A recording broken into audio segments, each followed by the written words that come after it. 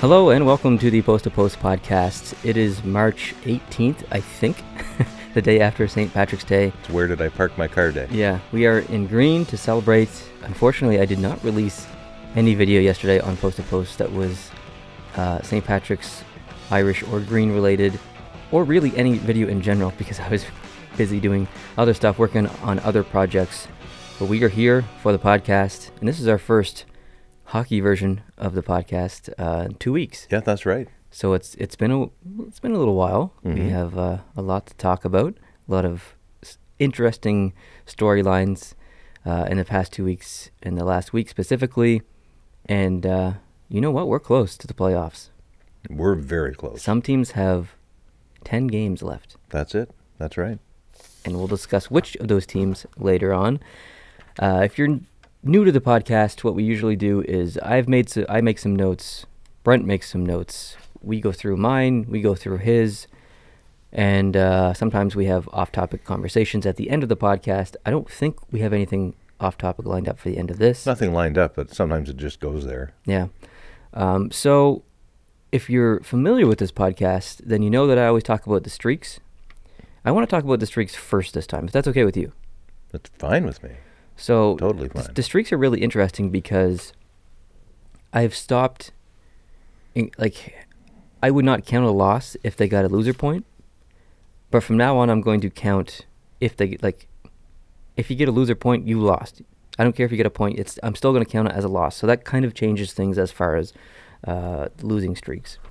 But on the winning side, we have Columbus at 7 games, 7-game winning streak, and that's huge because they're right on the brink of making the playoffs. They're in that last wildcard spot, I believe. They're in the first one. Oh, they must have passed New Jersey, did they? New Jersey's only 1 point behind in the second one. Yep. Awesome. Mm-hmm. So they're really, that 7-game winning streak is massive because Florida is right there with games in hand.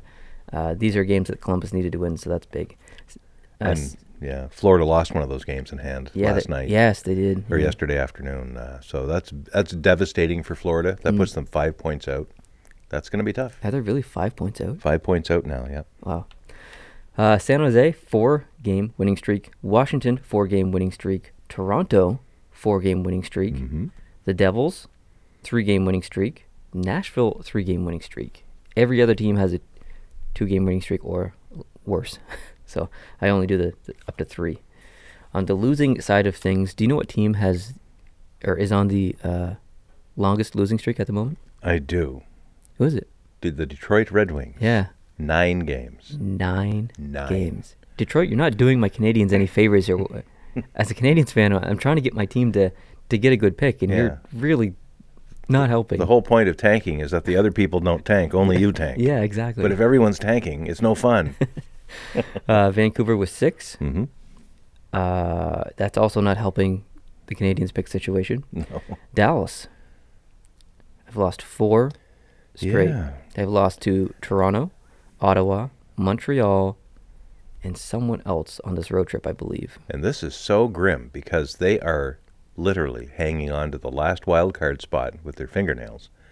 And there are a whole bunch of teams sitting there with 84 points, and one of those teams is not going to make the wild card. Yeah. And that might be Dallas right now. It might be. St. Louis is right there, but St. Louis is struggling as well, although they've actually started to play a little bit better as of the past couple of days. Mm-hmm. But yeah, it's close. And then Carolina has lost 3 as well. Mm-hmm. And that's unfortunate because they were right on the brink of making it, and now I think they're 6 or 7 points back. They're 11 points back. 11 points? They're 11 points back? That's correct. They have 71 points, and the lowest wild card is 82. Wow. In New Jersey. So they're done. That's amazing. Yeah. One thing I forgot to mention, this is not hockey related.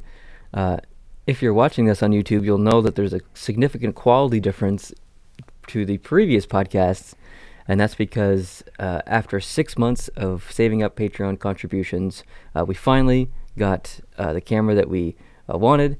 It's a camcorder. I've released an unboxing video of that on More Post to Post if you haven't seen it. Right. But this is going to be our dedicated camera from now on. It's solving so many issues. So a big, huge thank you to anyone who's contributed on Patreon. And if you plan on contributing to Patreon in the future, thank you in advance because these mics are the next upgrade. These are really cheap $30 mics from Amazon. and they don't have any limiters or anything like that. And No. your mic is like twice as the volume as mine. It's just Yeah. it's a bit of a mess. They sound okay for $30, but And for $30, I'm quite impressed Yeah. with how good they do sound. But having worked with real professional equipment in the Exactly. past, it'd be nice to have something a little better. yeah. And two mics that are the same. Your mic is different than mine. Mhm. I'm always changing your bass levels and stuff. And these arms, I'll just like Yeah. if I move it, you can hear that. And so Yeah. the upgrades will come slowly over time. But this But, is your guys' channel. I mean, I own the channel, but when I look at all these jerseys behind me, and if you're just listening, obviously you can't see this, but if you've watched any Post to Post videos, you'll know what I'm talking about. All these jerseys behind me, I don't see them as mine. I No. see them as theirs, because I feel like this is their channel. A lot of these jerseys were sent in by them, so it's really a community thing. So I don't even feel like that I own that camera, because it's part of Post to Post. It's part of Yeah. them. They did it. This is their channel, kind of thing. So Yeah, we're just the I'm just a facilitator. custodians of the museum. Yeah, exactly. And hopefully the video quality increase will be something that's apparent to the viewer. I don't have a really good eye for this stuff, so I may not notice it as much as other people who have better color perception and things like that. But you've already said that you can notice right away how much better this camera is handling our lighting and Yeah, and the main upgrade is, well, there's two reasons. Number one, battery life. I don't have to worry about battery, because I can power that with externally, so I don't have to worry about charging batteries or anything like that. Number two, I can record for longer than 30 minutes and not have to worry about the camera stopping like my DSLR did. So that means mail time videos can be as long as they need to be, without awkward cuts. Q&As can be as long as they need to be. If we have a great conversation, we don't have to worry about time. We can actually just focus on having the conversation, so that's huge. So and this doesn't have to be filmed with a GoPro anymore. exactly. So that's a big upgrade for the podcast. Yeah. All right, back to hockey. Right. As you can tell, we're not professionals. We're all over the place. So the teams that have 10 games left, which I mentioned earlier, Pittsburgh, Philadelphia, Toronto, Columbus, the Rangers, Montreal, Minnesota, San Jose, Los Angeles, Dallas, Anaheim, Calgary, Chicago, and Vancouver all have only 10 games left. By the time you hear this, some of this will have changed, because we're filming this at 1:20 p.m. on a Sunday. This won't release until tonight, Sunday night. And some of you might not even listen to this until Monday, Tuesday, Wednesday. So it's going to change a little bit. But yeah, it's pretty remarkable how close we are to the playoffs. Like I can't even believe it almost. Like I feel like the season just started. I remember talking about Derek Dorsett. That's his name, right? Yeah, that's his name. Mm-hmm. From Vancouver, and he got this is at the beginning of the season. He got 11 goals in 6 games or something like that. And it was just great to see that happen to his career. And then like a month later, he retired because of a concussion or something like that, or I can't remember what it was. But that seems like forever ago, but at the same time it just feels like yesterday. Yeah.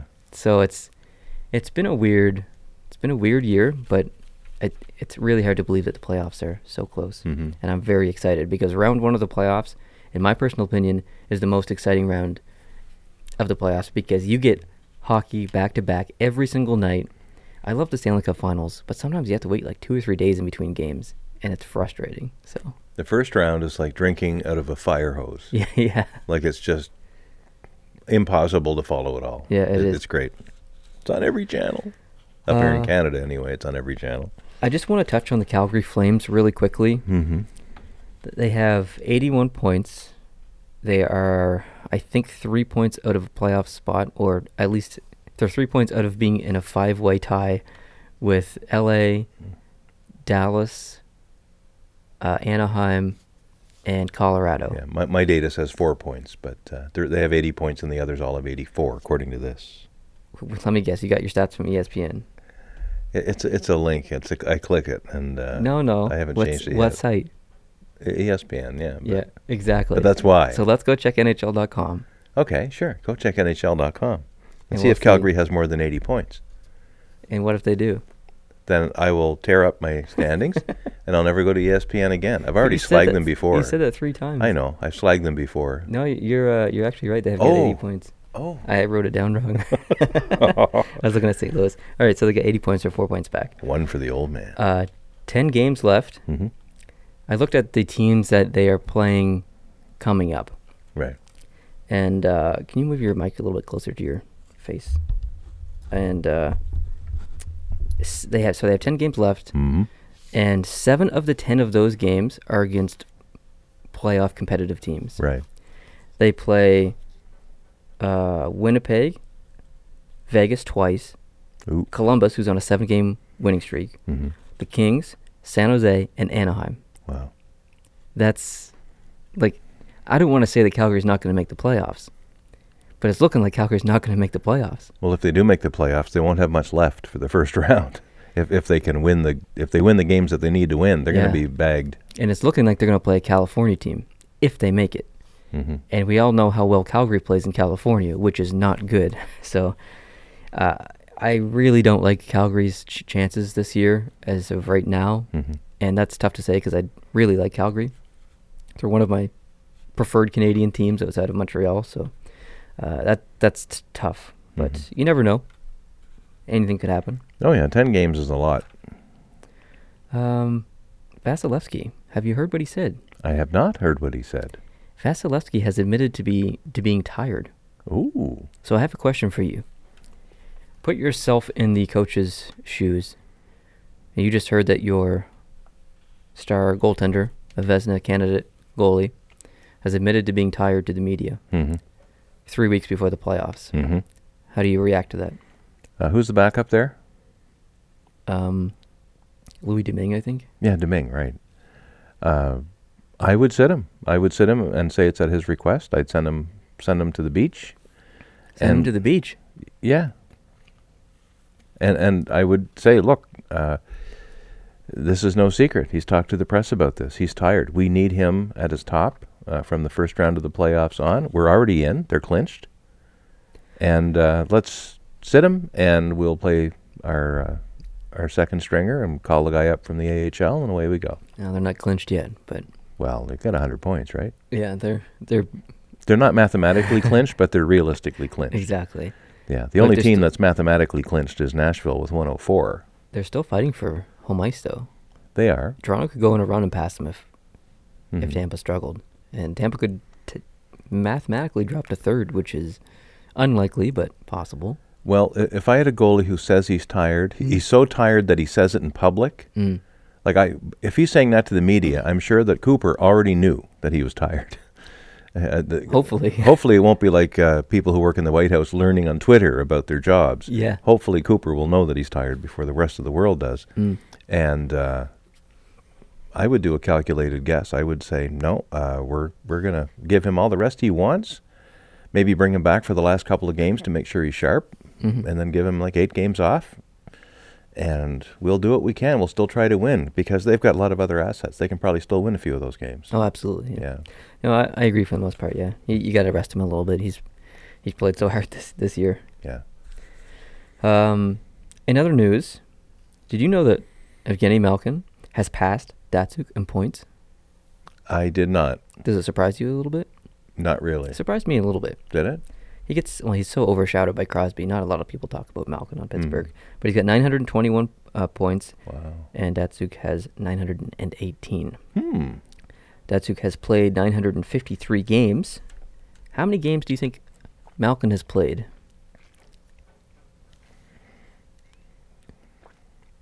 I would think it'd be over 1,000 by now, but I don't know. 774. Wow, that's amazing. He's and, done. and he's not been a chronically injured guy. Not. He hasn't missed a lot of time like Crosby has, like weeks on end. He's missed some time. Has he? Yeah, I don't know if I'd say as bad as Crosby. But he's missed some time. Mm-hmm. But he's passed Datsuk and played 80% of the games. Wow. Or 82 or 81% or whatever that is. I'm not good at math. But And how old is Malkin now? 30, I think. Something like that, yeah. So he's got some miles left. Oh yeah, definitely. Cool. And I mean, he's potentially in the Hart conversations this year, in my opinion. Mhm. So, Very good. Let's switch to the West. Arizona. Mhm. Do you know their record recently? And by recently, I mean since, I don't know, beginning of February 8th, we'll say. Well, right now they're 5-4-1 in their last 10 games. They've actually been playing better than their seasons Hmm. in the last little while. Yeah. Since February 8th, they are 11-7. 11 wins and 7 losses, and some of those losses might be overtime. I didn't write those down. Right. So that's interesting because they know that they're not going anywhere this year. They probably knew that 15 games into the season.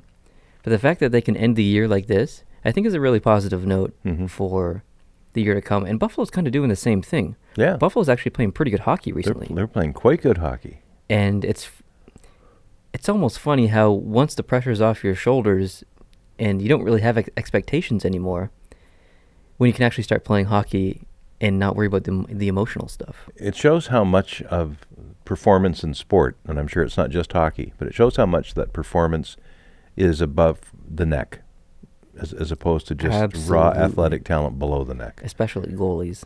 Yeah, you can have 2 games between 2 teams at different times of the year with the exact same talent on the ice both times, and the Mhm. results are vastly different. Absolutely.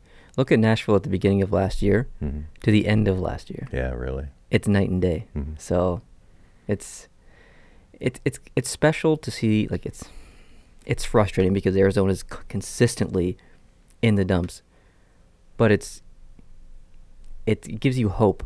Just a sliver of hope that maybe next year they can actually do it. Maybe. Maybe next year Buffalo can actually turn it around. Because on paper, Buffalo's better than they perform.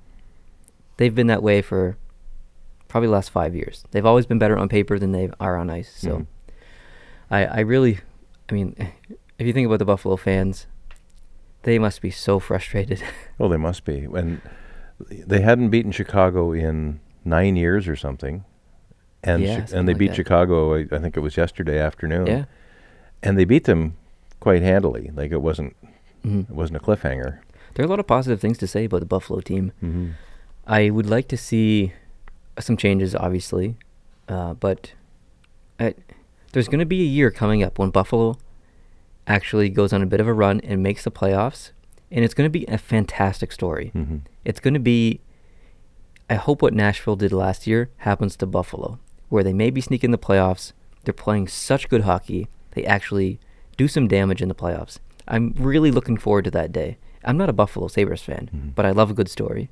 Yeah, that's right. And when Buffalo makes the playoffs next time, it's going to be a good story. Mhm. So I'm excited for that. Good. Yeah, very And good. with Arizona as well, same thing goes. Yeah, with Arizona, you have to wonder, though, some of these numbers may be skewed a little bit because if Arizona is a destination for teams that are on the road and it's the second game of a back-to-back, a team is probably going to put their backup goalie into that game against Arizona. Absolutely, yeah, you're right. So there's going to be a little bit of skewing of the result because of the opposing team's calculations Mhm. about maybe not taking Arizona seriously enough. And obviously that's a mistake because Arizona is able to capitalize on those chances. Yeah, you're absolutely right. Yeah. Speaking Excuse of Buffalo, Arizona, Montreal, these teams that aren't going to make the playoffs, Mhm. I've decided that I'm going to do a year in review video for every team. So every team's going to get its own video. As soon as the regular season is over, I'm going to do a lot of research, form my opinions, and every single team that's not in the playoffs, which is 15 15 teams. teams, Mhm. will get its own video. And they'll all release in rapid succession, probably 7 a day, for Oh. like 7 one day and 8 the next day. That's probably the goal because when the season ends and the playoffs begin, I think it's like 3 or 4 days. About that, yeah. Season 5 usually ends days. on a Sunday and the playoffs begin on Yeah. a Wednesday or Thursday. So I want to get all those videos out when the season ended quickly because there's also 8 playoff series to preview videos for. You better start drinking coffee. So yeah, I'm gonna have to. So there's gonna be a lot of filming and stuff. But yeah, it's gonna be exciting. I'm looking forward to it. Now, Mm-hmm. this is actually the last thing on my list. Oh, man, So that's quick. I mean, we're only 20 minutes in, but It's interesting. It's a bit of trivia for you, and that people like trivia, so I wanted to include that for that reason. So if you think about the top 10 active points players in the NHL, so the first one on the list is Joe Thornton with 1,427 points. We're only talking about active players. Mm-hmm. Of the top 10, how many do you think are Canadian? So I've already given you one. There's at least one Canadian, Joe Thornton. Of the top 10 active players Yeah. with the highest number of games played. No, points. Points. Oh, I'm sorry. How many are Canadian? Yeah. I'm at a loss. I really am. Okay, there's 5. That's the nationality with the most amount of people in the top 10. I'm surprised it's even 5. Really? Yeah, I am these days. How many U.S.-born players? Oh, I think 3. 0. What? Yep, 0. You're kidding. How many Swedish players do you think? 2? 3. A little closer anyway. Russia with 2. Wow. No Americans. No Americans. Because I guess I think back to Max Pacioretty, for instance, who, although he's not had a great year this year, overall, going back several years, he's put up some pretty good numbers. He has, but yeah, he's nowhere near. Wow. I don't think he's anywhere near the top 10, Well, actually. wow, okay. Now I have a trivia question for you, which is related to what we just talked about, but I'm going to put something on the line. I will buy you supper if you get this right. Ooh. Wow. And like tonight? Yeah, At the place of my choosing? whatever you want. Man. You know where Sim's Corner is, do you? No, but I'm sure it's not far. It's PEI. Yeah, it's a steakhouse. Oh, that sounds expensive. Go ahead. I won't hose you if I I win. said there were 3 Swedish players. Oh, man. Can you name them? So give me the category again. It's active players with the most points. Yeah. And 3 of them are Swedes. Yeah. And they are in position 5, 6, and 7. Not that helps you at all, but Okay, 2 of them are Sedins. correct. So I just have one to pick from. Exactly. Wow. Oh, man. Dun, dun, dun, dun, dun. I don't have any thinking music to play. You can dub some in later. Yeah. You can dub the Jeopardy theme if they don't have it copyrighted. I'm sure they do. Yeah. Man. You got 10 seconds. Okay, not Sedins. 6 seconds. The pressure. 3 seconds. William Nylander. I know it's wrong. Come on, what are you doing? I know it's wrong. Zetterberg. Oh, really? Yeah. Wow. You just missed out on a free Man. supper Aw. with a William Nylander guest who started his career as an NHL player like yesterday. I knew that. I just couldn't think of another high-profile Swede at the moment. But Zetterberg clearly should have been in my mind, and I apologize. All right, I'll give you a chance to redeem yourself. All right. It's easy, but kind of not easy at the same time. There's the Canadian player that's in 10th place plays for the Dallas Stars. Who is that player? Jamie Benn. I knew you were going to say that. No, it's Jason Spezza. Oh, damn. 887 points. Wow. So the list goes as follows. Thornton with 1427. Marleau with 1122. Oh, wow. Ovechkin with 1111. Only Wow. real close behind. 11 points behind Marleau. Yeah. And gaining quickly. Crosby, 1104. Right Holy behind smokes. Ovechkin. Hendrik Sedin, 1063. Daniel Sedin, 1033. Zetterberg, 951. Malkin, 921. Stahl, 915. And Spezza, 887. So, interesting list. A very interesting list. How has Spezza been doing in Dallas this year? Not great. No. Not god awful, but not great. Mm-hmm. He's not worth his $7 million he's getting paid or whatever it is for the next.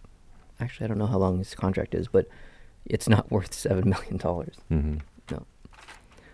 Wow, interesting stat. Yeah. Yeah, I like that. I'll give you a chance next week or 2 weeks from now, I guess, to redeem yourself. Tune in next time when Brent tries to win supper.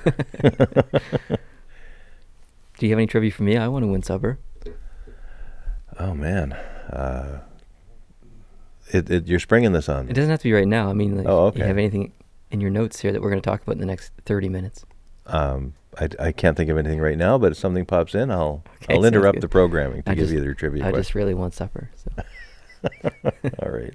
Well, you had an option for supper last night, homemade lasagna, and you turned it down. No, I didn't want it. Yeah. I don't got nothing left, so. All right. So over to you. Thank you.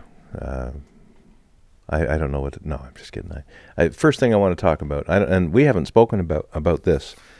Did you stay up late last night to watch the para hockey gold medal game in Pyeongchang between Canada and the United States? I stayed up late to edit a vlog from August when we flew over PEI, of August of last year. I'll take that as a no. But no, I didn't. I went Okay. to watch the game. I watched it. I was disappointed that the game wasn't on broadcast television, but they did have it online on an internet feed on the web from CBC. So I watched it. And in fact, I took my Google Chromebook and loaded up the website there, ran the HDMI cable into the television in the main living room, and watched it on TV just like I would have had it been on the cable box. So I enjoyed the game. The interesting para hockey, they used to call it sledge hockey, but they call it para hockey now. They play 3 15-minute periods of stoppage time. Mm-hmm. And Canada scored early in the first period and had a 1-0 lead right until the last minute of the third when the Americans pulled the goalie Mm-hmm. and scored and tied it 1-1. And went to overtime, full-length overtime, but it didn't take very long. And the same guy Oh, really? for the American team scored the winning goal in overtime for the gold medal. That's cool. It was cool. It was a very interesting game to watch. I love watching these guys. They're fantastic. It's when you think about it, you're like, not really interested in that. But then you watch 15 seconds of it, That's all it takes. and you're like, wow, this is actually fantastic. It is fantastic. And if you've never seen sledge hockey, Yeah. it's for people who have basically profound mobility impairments from the hips down. So they might be missing limbs altogether. They could be double amputees above the knee. They could have both legs, but they're paralyzed, let's say. Exactly. And they all sit in a similar sled, which is really like sitting on a giant skate. It's one inline, kind of two blades, I guess, one in the front, one in the back. And they push themselves around with shortened hockey sticks that have a stick blade at one end and some sort of, I can't imagine it's a spike type thing that would hurt people if you hit them with it, but it's some way to grab the ice. And they use those to push themselves around. And they can skate and stick handle at the same time, and the speed is unbelievable that they can fast. attain. They're so fast because you got these two arms pumping away, Yeah. and they reconfigure the arena so that the boards are plexiglass because they're low profile when they're sitting in their sled. So when they go into the bench or even in the penalty box, they're still able to watch the play because otherwise the boards would be over their eye level. And it's fantastic. It really is. It was great to watch. It's physical. I was just gonna say, Oh my the God. contact is like they're more physical than NHL players sometimes. Open ice hits Yeah. are just brutal. And they fight too. I didn't see any fighting last night. There wasn't any of that, but they I do. think the last time the Americans played the Canadians for the World Championships or something I over think- Christmas. Yeah. I think there was a fight at the end of the game because the Americans won that game as well. And there was a tournament here in Charlottetown. Maybe that was Yeah, it. in early December. The Yeah. Americans won that tournament as well. Yeah, that must be what I'm talking about. It's fantastic to watch these guys go up and down the ice and play so well as a team together and pass the puck around and have set plays and the shots that they can get. Like they're all down low, of course, and they can get some amazing shots, and they're like top shelf, top corner. Yeah, and they've got two sticks, and the blades are separated, so they'll stick handle underneath their sled. Yeah, they'll back pass and to forth. themselves. It's amazing. It's really something. Yeah, it's if you get the chance, please go watch it. Yeah. Even on YouTube, just highlights or something. Yeah, it's really good hockey. But congratulations to Team USA. Yes, congratulations. Both teams were, I think, fairly evenly matched.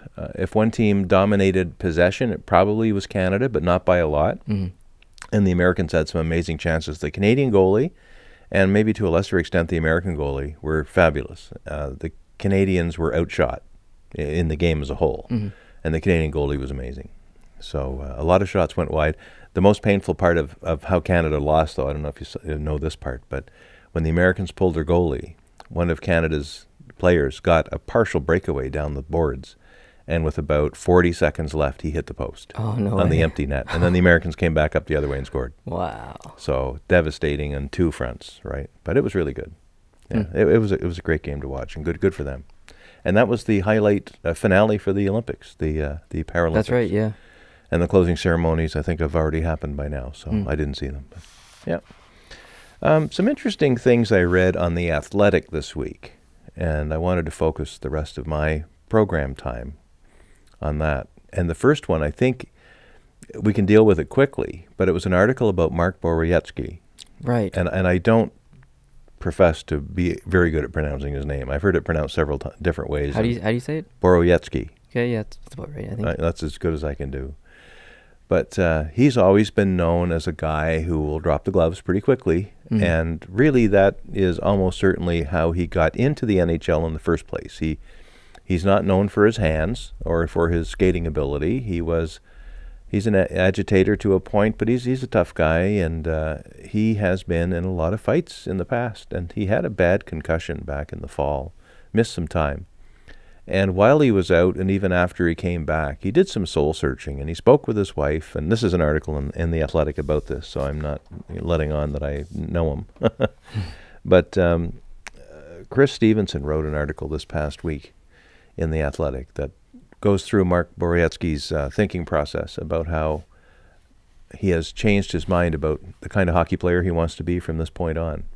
And in the past, he would probably just getting ready for a face-off. He'd make arrangements with other players. You want to go? Yeah, let's go. And now he's going to say no. He's not saying he'll never fight. If someone comes up and, in the moment, he might drop the gloves and give someone a good pounding or get one. If they deserve it, he'll fight. If they deserve it, yeah. But the staged, and I don't think there's that much of it these days, but there's some where they'll yak back and forth getting ready for the face-off, and before they even have normal body contact, the gloves are on the ice and they're whacking away at each other. He's not going to do that anymore because he's worried about his health, and that's the main thing. It's not just that he wants to change the kind of player he is. He's scared about brain injury, and he's already had some concussion. That's you mentioned his wife. Mm-hmm.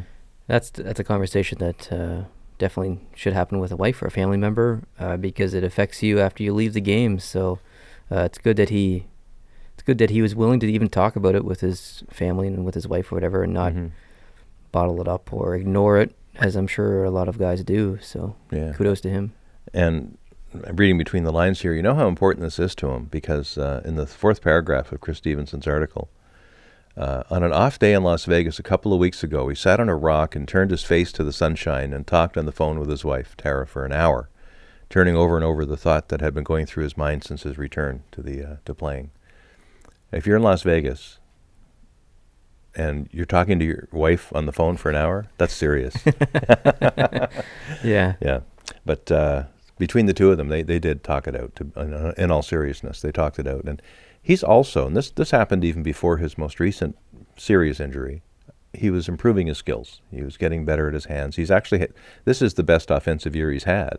He's got 3 goals, I think, this year so far, and maybe have 15 assists or something like that. He's got 10 points. 10 points altogether. 7 assists. 3 goals, 7 assists. And what's his penalty minutes? You have it there. 58. Yeah. It says basically if he's played 41 games, 3 goals, 7 assists, 10 points, 58 penalty minutes.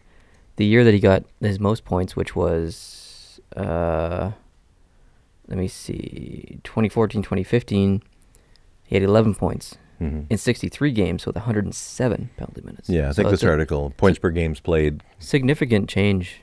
It is. Yeah. And he is one of only 2 defensemen, I think, that are more than. I'll try to find the exact stat. It took me a second to understand it. But yeah, on the possession front, he's broken into positive territory in unblocked shot attempts at 50.14%. One of 2 current defensemen, along with Erik Karlsson, to be north of 50%. That's some Corsi stuff. Yeah, stuff that's way over my head. But good for him.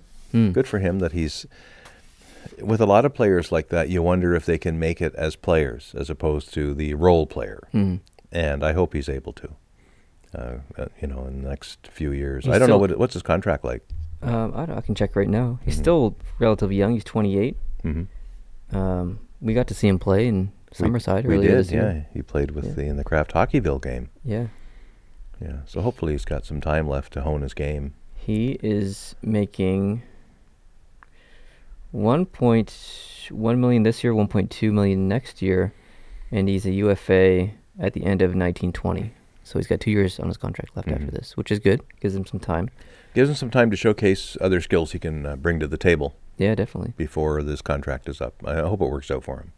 Yeah, absolutely. Yeah, Yeah. for sure. And that was one thing I wanted to raise. Sorry. The other thing, and I almost raised it when you were talking about Calgary at the very beginning of the show today, Hmm. about what their challenges are in the next 10 games. There's another article about Gulutzan, the coach, Glenn Gulutzan, having a bit of a blow-up this week. Did you read about that or hear about it? No. Yeah, on Monday, there's about a minute and 30-second video of him just during a regular practice taken from board level. And you can't hear him all the time because he sometimes turns his back and as he's talking. He doesn't throw his stick up into the stands this time, Ah. but he drops several bombs of the F variety. In fact, in a minute and a half, he drops 22 F-bombs. What? 22. When he's trying to tell the players what he wants them to do in practice and where he wants them to go and how he wants them to play and do breakouts and things like that. You must be talking about a Trailer Park Boys episode, right? I'm not. Okay. I'm not. I'm No. talking about the National Hockey League. And Glenn Gulutzan, he just goes to town. I remember when Mike Yeo did it, when he was with Minnesota. Do you remember that? It was at the beginning of last year, I think. Vaguely, yeah. And he just lost his mind. There are words that I want to use that I can't because this is going on iTunes and you can't swear on iTunes. Sure. And I don't swear on the channel anyway, but he absolutely lost it. I'm sure there's people out there listening and watching that will remember this. But like, he's a pretty fair-skinned guy. Not that day.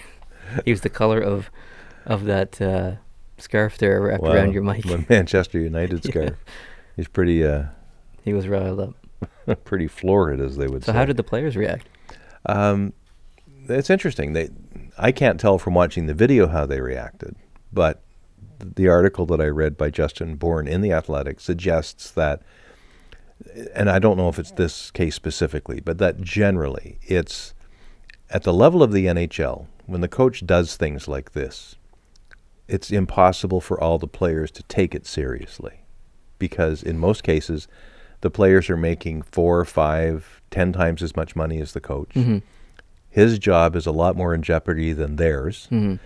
And it raises the question as to whether these outbursts are not just calculated, I'm really mad kind of moments.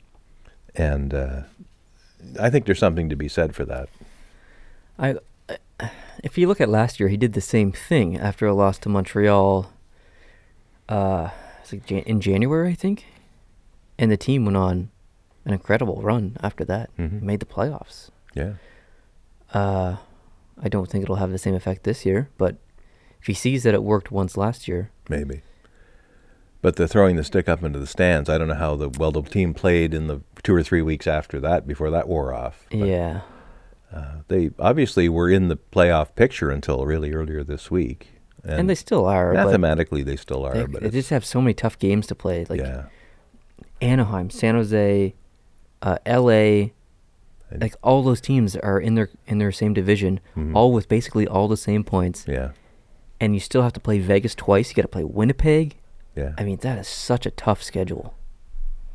Even if they go on a run and win those games, it's going to be such hard hockey to play. It's going to be like playing a playoff game. Mhm.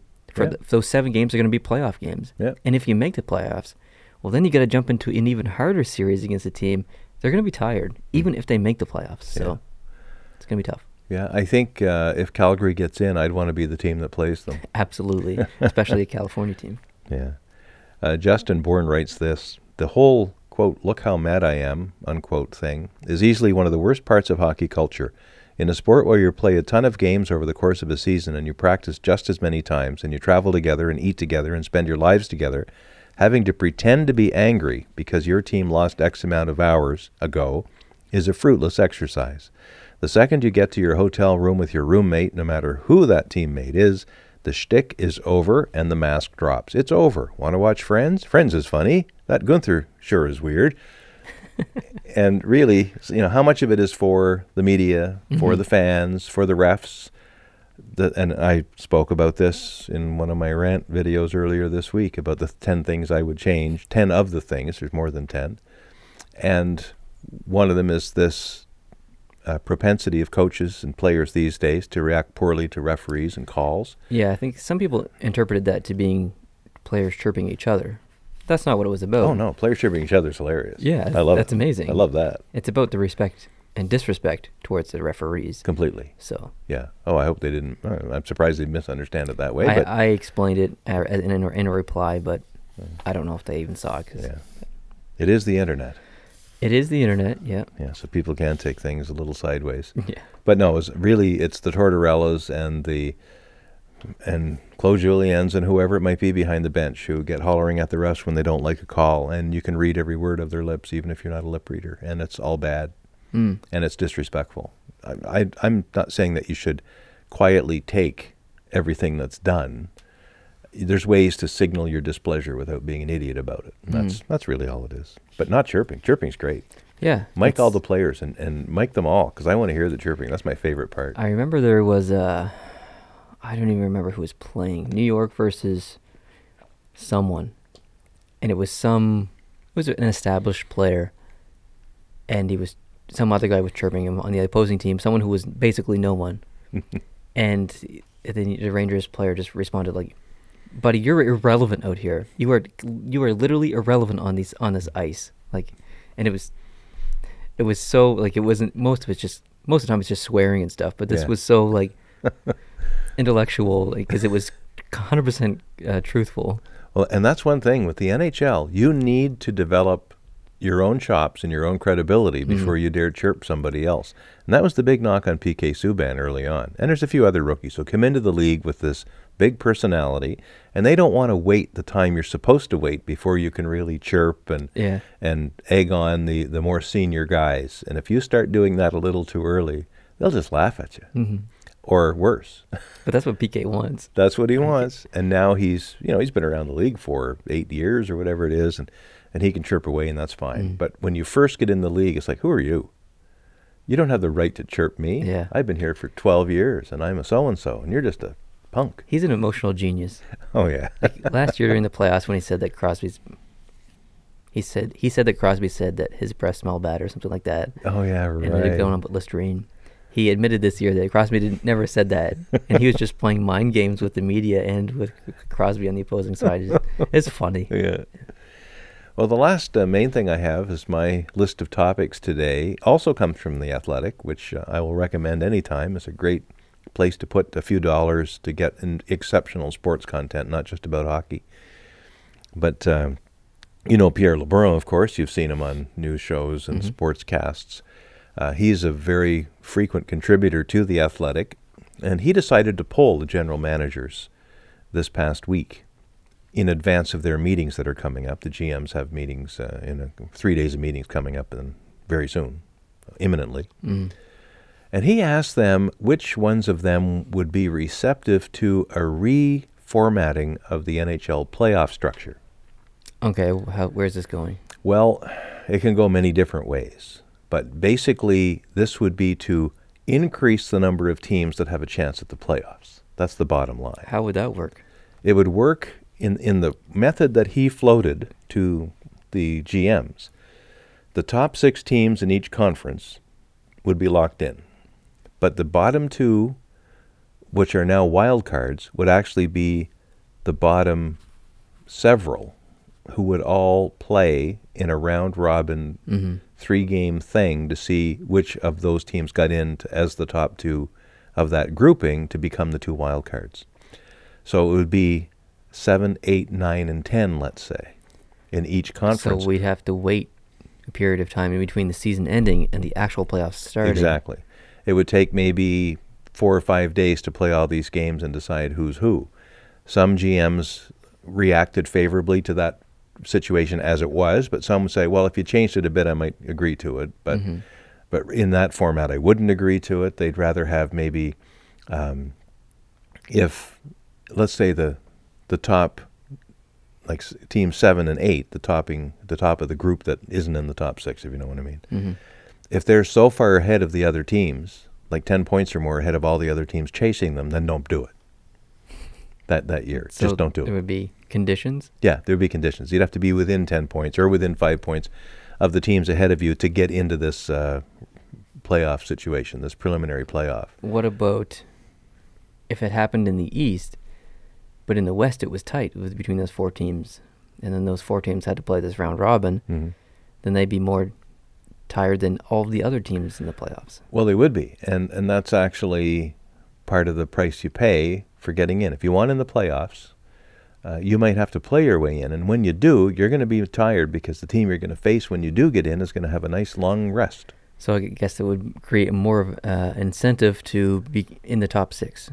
Yeah, that's right. A more incentive.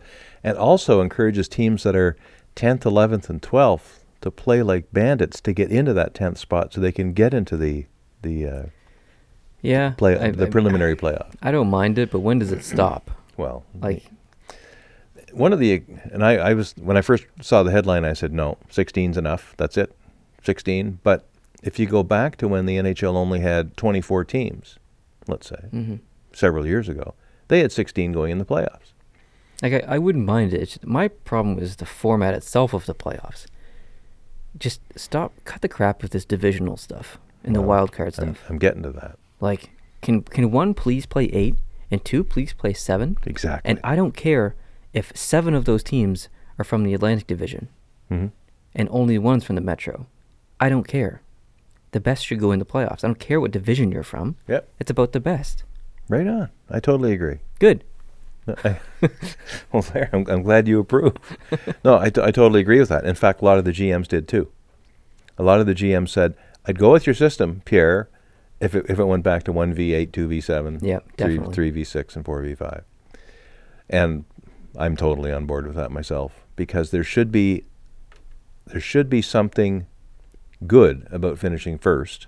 Absolutely. And when you finish second, you should play the 7th best team, not the 3rd best team. Well, look at the Atlantic right now. The top 3 Atlantic teams have more points than any Metropolitan team as of 3 days ago. Which I never would have guessed at the beginning of the season. Well, look at last year. Yeah. It was literally the opposite. The The exact top 3 opposite. Metro teams had more points than any Atlantic team. Yeah. It's unbelievable. The lowest of the top 3 in the Atlantic right now is Toronto with 93 points. Mm-hmm. The highest in the Metro right now is Washington with 89. 89, yeah. Excuse me. So Washington would technically be 4th in the standings and play 5th place, which would be Pittsburgh, Yeah. I believe. Would they? That's right? Yeah, they play Pittsburgh.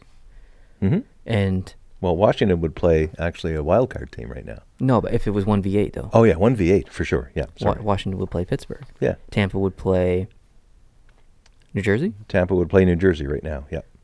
and Boston would play Columbus. Columbus Blue Jackets. Yeah. Toronto would play Would play Philadelphia. Philadelphia. Yeah. I like that. Absolutely. I don't know why they. I understand it. I understand the divisions for travel purposes, but for standings reasons, Mm-hmm. just end it. Yeah. Like, let's go back. And even when we go back, it's still a little different because I think there was different division stuff. I don't even remember, but anyways. Yep. So as of Tuesday night this past week, you had 29 answers from 31 GMs.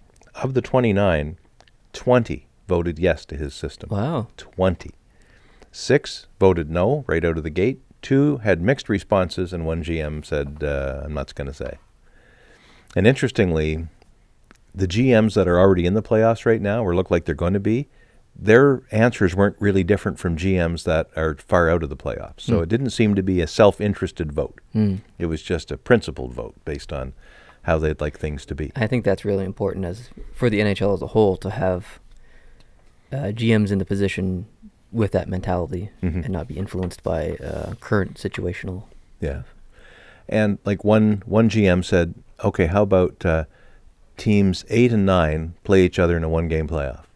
So that allows one more team in. Like some of the GMs came back with, I'd support it more if you did this or you did that. So they wanted to tinker with LeBrun's suggested model. But that was he just threw it in there as a suggestion. So it has shades of football a little bit. And in a 32-team league, let's say you do the 6-10 thing, the 6-10 preliminary playoff, you'd have 20 teams out of 32, figuring you get Seattle in here eventually. You'd have 20 teams out of the 32 with a chance of getting in the playoffs. It would build more interest in some of the lower teams later in the season to keep pushing. It would increase fan interest, rivalry interest, or whatever it would be. And it would drive up money. It would drive up ad revenue, and of course be good for the business part. Despite all of those good things for business, Bettman is like, no. Right now, he's not even looking at it. Yeah. And I understand that. He built he built largely what's there now. He's done a lot of good things that people don't give him credit for, like myself. But he's done so many weaselly things that has created his reputation. So, what else you got? Well, there's some GMs that like the idea of a single play-in, one game only for teams 8 and 9. Other GMs wanted a best of 3. That could just be number 8 versus number 9, or also include 7 versus 10, or whatever. One GM even added the wrinkle that perhaps there should be a point range. In other words, that 10-point gap. If they're more than 10 points back, they didn't earn the way in, so frig them. We'll just cancel it this year, or whatever. One GM pointed out that in his mind, the play-in round would keep the races close and would set lines which create more interest. There's a benefit to finishing 6th rather than 7th to avoid the best of 3 playoff. Likewise, there's an interest from the 11th place team to keep fighting to the last game in hopes of reaching the number 10 spot, and so on and so on. I like it in a way, but I don't think it's the right answer or the right decision. But I'd be interested in seeing it happen for 1 year, an experimental year, just to see how it would go, and then make a final decision on the future of the platform. And I really think 1v8, 2v7, that can happen anyway without this. Oh, absolutely. So let's do that now. I can't believe that we're still in this divisional crap. Yeah. And it hasn't been done yet. And it hasn't been mathematically too out of range yet. But the day will come when a team is in 3rd place in one of the divisions and they're below the wild card. Yeah. It may happen yet this year, maybe. But I think it almost happened the other year. Yeah. And that will be, I think, a stark example of how stupid this is. When a team that in the conference wouldn't make it is making it just because they're in a weak division. Actually, it might have happened last year. It might have happened Toronto. already. It might have happened already because, I feel like Toronto had less points than the wildcard teams last year. But anyways, it's definitely happened. I just don't remember exactly when. And it's stupid. It is. It doesn't make any sense. It's just there's too much of a priority and focus on this divisional stuff. Yeah. Like, to be finishing 2nd and your first round opponent is a team that maybe tied you in the points or finished only 1 point behind you in the whole conference. Like, that's just wrong. It's just wrong. When normally you'd be playing the 7th place team. Yeah. In any sensible arrangement. So there. I would just have a final question for you, real quick, if you don't mind. It's about John Tavares. Okay. Do you think the Islanders not doing anything at the trade deadline was good or bad for John Tavares? I think it was bad for John Tavares. I think it was too. I think it was bad for the Islanders. It was their opportunity to show John Tavares that they were going to start loading the team with talent to work with him, and they didn't do that. And I'm not saying Snow didn't try to make deals happen. We don't know. But I don't know if he publicly said that he did or didn't. I don't know if he publicly released a statement after the trade deadline. I'm sure he did. I didn't see it. I didn't either. I know a lot of people want him gone. Like there are fans buying billboards and putting them up that says Snow must go. Oh no. So they really want him gone. Yeah. And I can't, I want John Tavares to stay on the island just so the fans don't have to go through the potential riots that will happen if he leaves. Obviously, they're not going to physically riot, but there will be a lot of hatred towards the the management of that team if John Tavares does not sign. Mm-hmm. And that's pretty devastating. At the very least, they're going to have to show that they made John Tavares an offer that was worthwhile accepting. Mm-hmm. We saw what happened in Montreal when Radulov went to Dallas. Montreal tried to say at the end of it, well, our offer was just as good as theirs. That won't be enough in Long Island. It won't be enough. No. The Islanders will have to show that their offer was better than the other teams that he might have gone to. He's not going to take a hometown discount. No, he is not. And he shouldn't have to. This is the one time in his career that he's going to get paid big, and this is such a crucial decision for him because he wants to win the Stanley Cup. Mm-hmm. That's what he cares about the most. And if he doesn't think it can happen on the island, then he's not going to stay. That's right. So as much as he loves the island, he wants to win a cup. Mm-hmm. So I don't know where he goes if he goes anywhere. There will be all kinds of... Every team in the league's going to make an offer. Oh, yeah. Let's be real. Yeah. Every team. He'll sit down with his agent, and there'll be a stack of files on the agent's desk that will take a long time to go through. And some of them are going to look very attractive. Oh, absolutely. Very attractive. I suspect Colorado is going to make a huge push for Tavares. Wow. I got a sneaky suspicion. Gut feeling. I dreamt about it. Really? Yeah.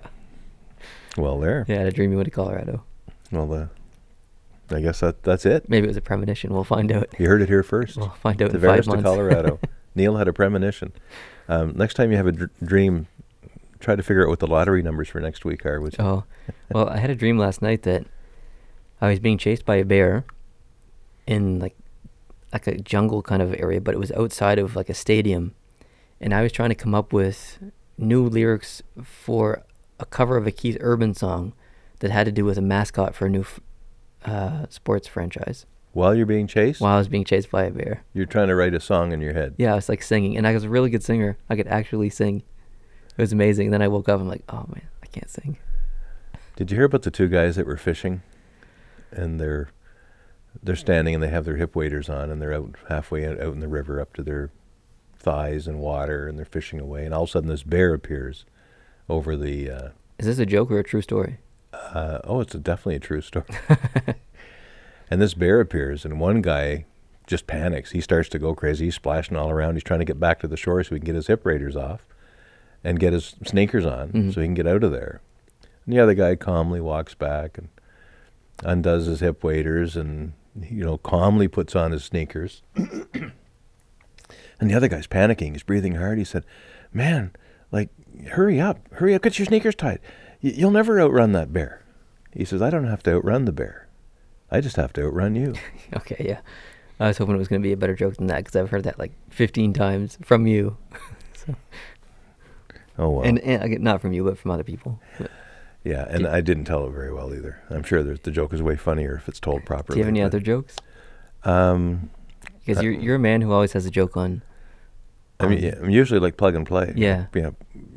Push me between the eyes and the forehead, and I can usually tell a joke. Can you call. rattle one off?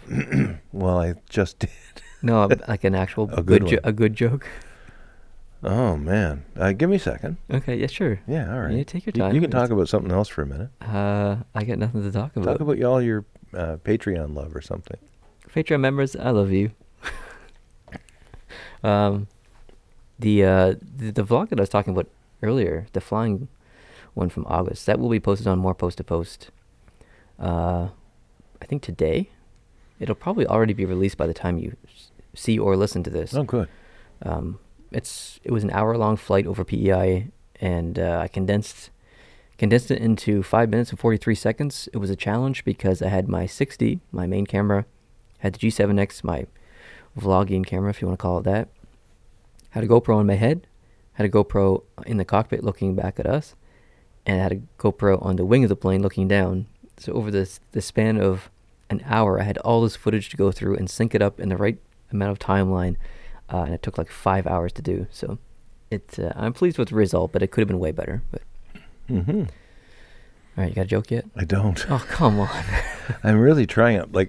One of my problems, ladies and gentlemen, is that the vast majority of my jokes are not appropriate for the iTunes platform. See, that's my problem. I can't tell Yeah. any jokes because mine are extremely inappropriate. And when people ask me to tell jokes, and they do, because sometimes when I'm on my game, I can do a pretty good joke. But I have to ask them, do you want a clean one? Because it'll take a little longer for me to think one up. Mhm. And that's what's happening to me as we speak right now. Yeah. I have a joke, but it's such a long joke, and I'm so bad at telling stories, and I'm so bad at telling jokes. It's gotta just go. it's not worth it. You gotta do You've it. already heard it as well. Well, yeah, but this is not for me. Go for it. Oh, Come on. okay, so it's kind of a Canadian joke because it involves Newfies. So it's People from Newfoundland, you mean? yeah, people from Newfoundland. And people from Newfoundland, if there's anyone listening, we actually love you. Like, Oh, yeah. we tell Newfie jokes not to make fun of them, but because we actually like everyone from Newfoundland. It's a wonderful province, and the people are lovely. But anyway, there's 3 guys. One's an Asian guy, one is a white guy, and one's a Newfie. And they're all construction workers on a high-rise. And they're sitting at the top. You know, in the old photos in like the 20s when Yeah, the workers... Rockefeller Center, Yeah, they're yeah, all yeah. out on a girder with their lunch bucket. Yeah, so they're all sitting there having their lunch, and the Asian guy opens up his bag, and he looks at a sandwich, and he says, "Oh, man, tuna? I don't want tuna. If I get tuna one more time, I'm going to jump off of this girder, or this beam, whatever." And then the white guy sitting next to him opens up his bag. "Oh, ketchup sandwich? I want a ketchup sandwich. If I get this one more time, I'm going to jump off this beam." And then the Newfie opens up his bag. "Peanut butter? I don't want a peanut butter sandwich. If I get this one more time, if my wife makes this for me one more time, I'm going to jump off this beam." So the next day comes. They're back having their lunch on the same beam. The Asian guy opens up his sandwich. And it's not tuna, it's something else. He says, "Oh, thank goodness." The white guy opens up his lunch. And it's not ketchup, it's something else. He's like, "Oh, thank goodness." And the Newfie opens up his lunch. And it's peanut butter. He's like, "Oh, peanut butter again?" And he jumps off and kills himself.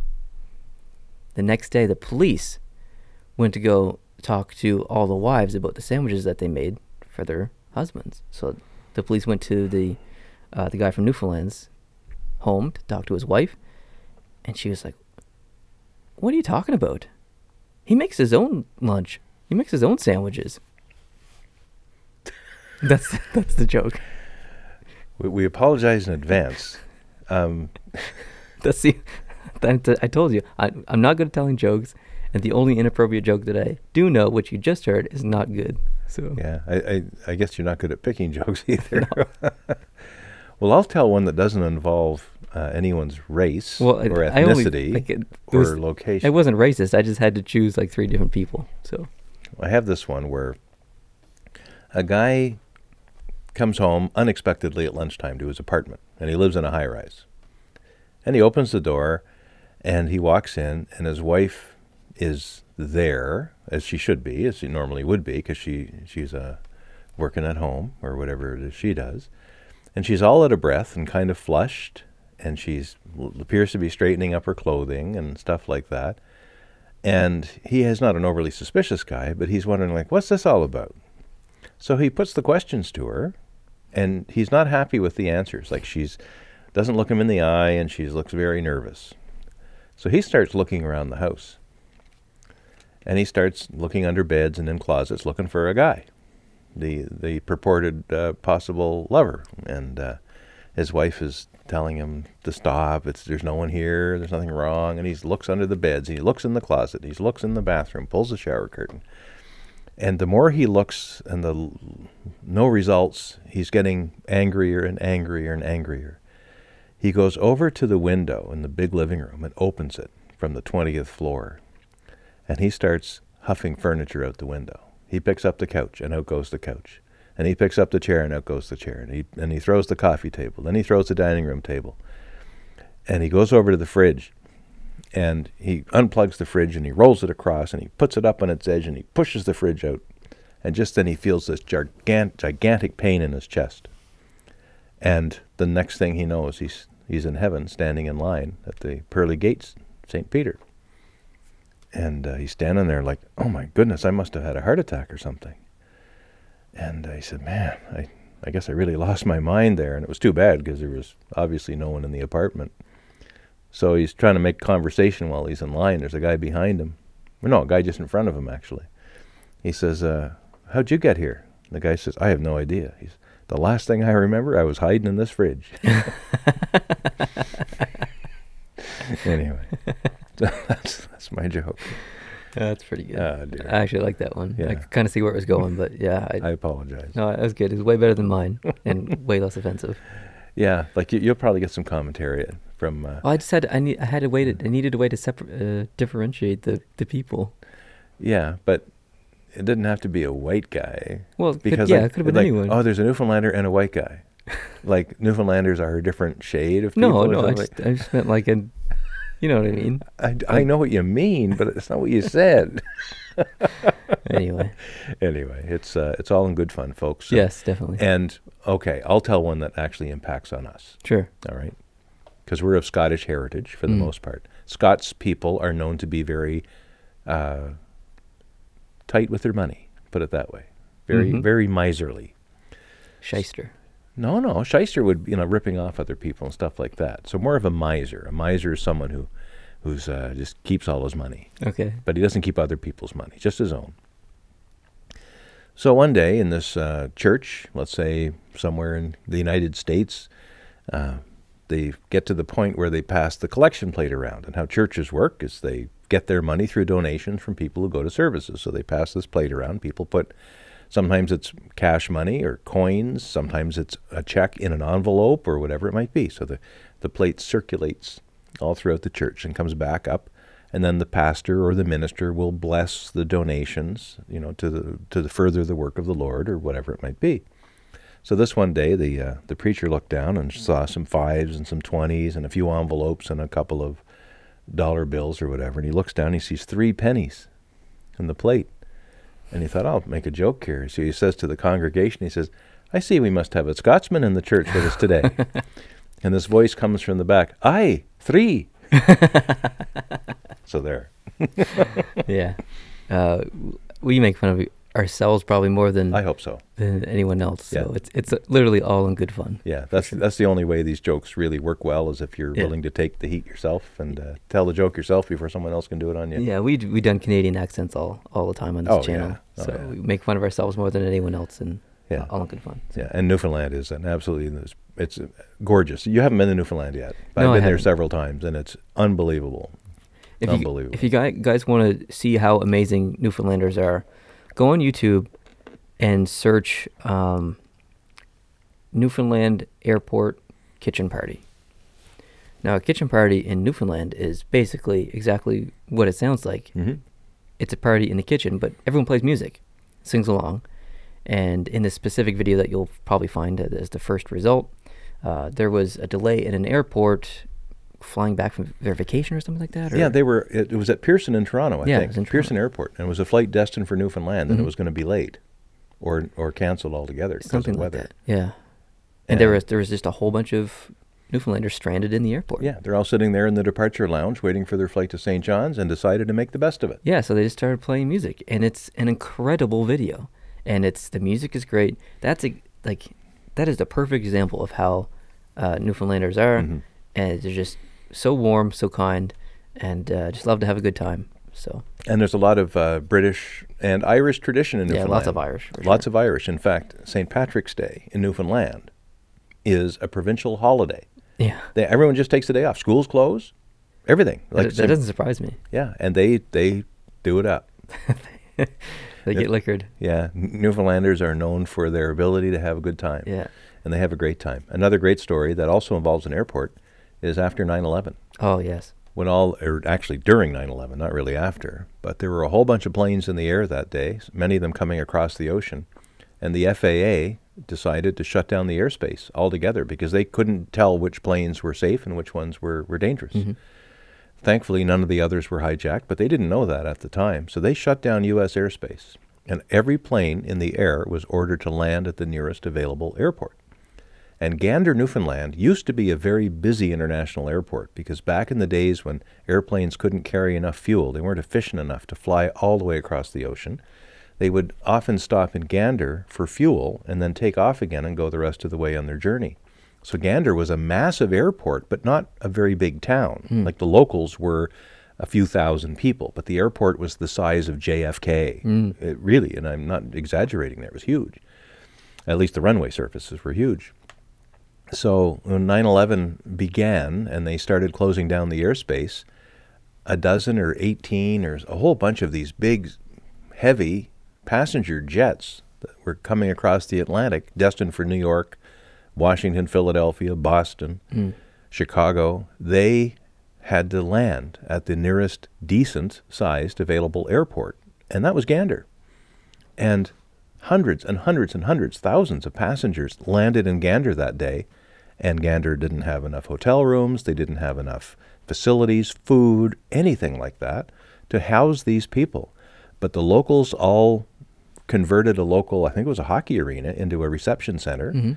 They had cots, they had beds, they made food, they entertained people, they brought them into their houses for the most part. People, oh yeah, come on in, you got a family of 5, you can stay at our place. Yeah. You can stay in our room and we'll sleep in the couch. And it was unbelievable.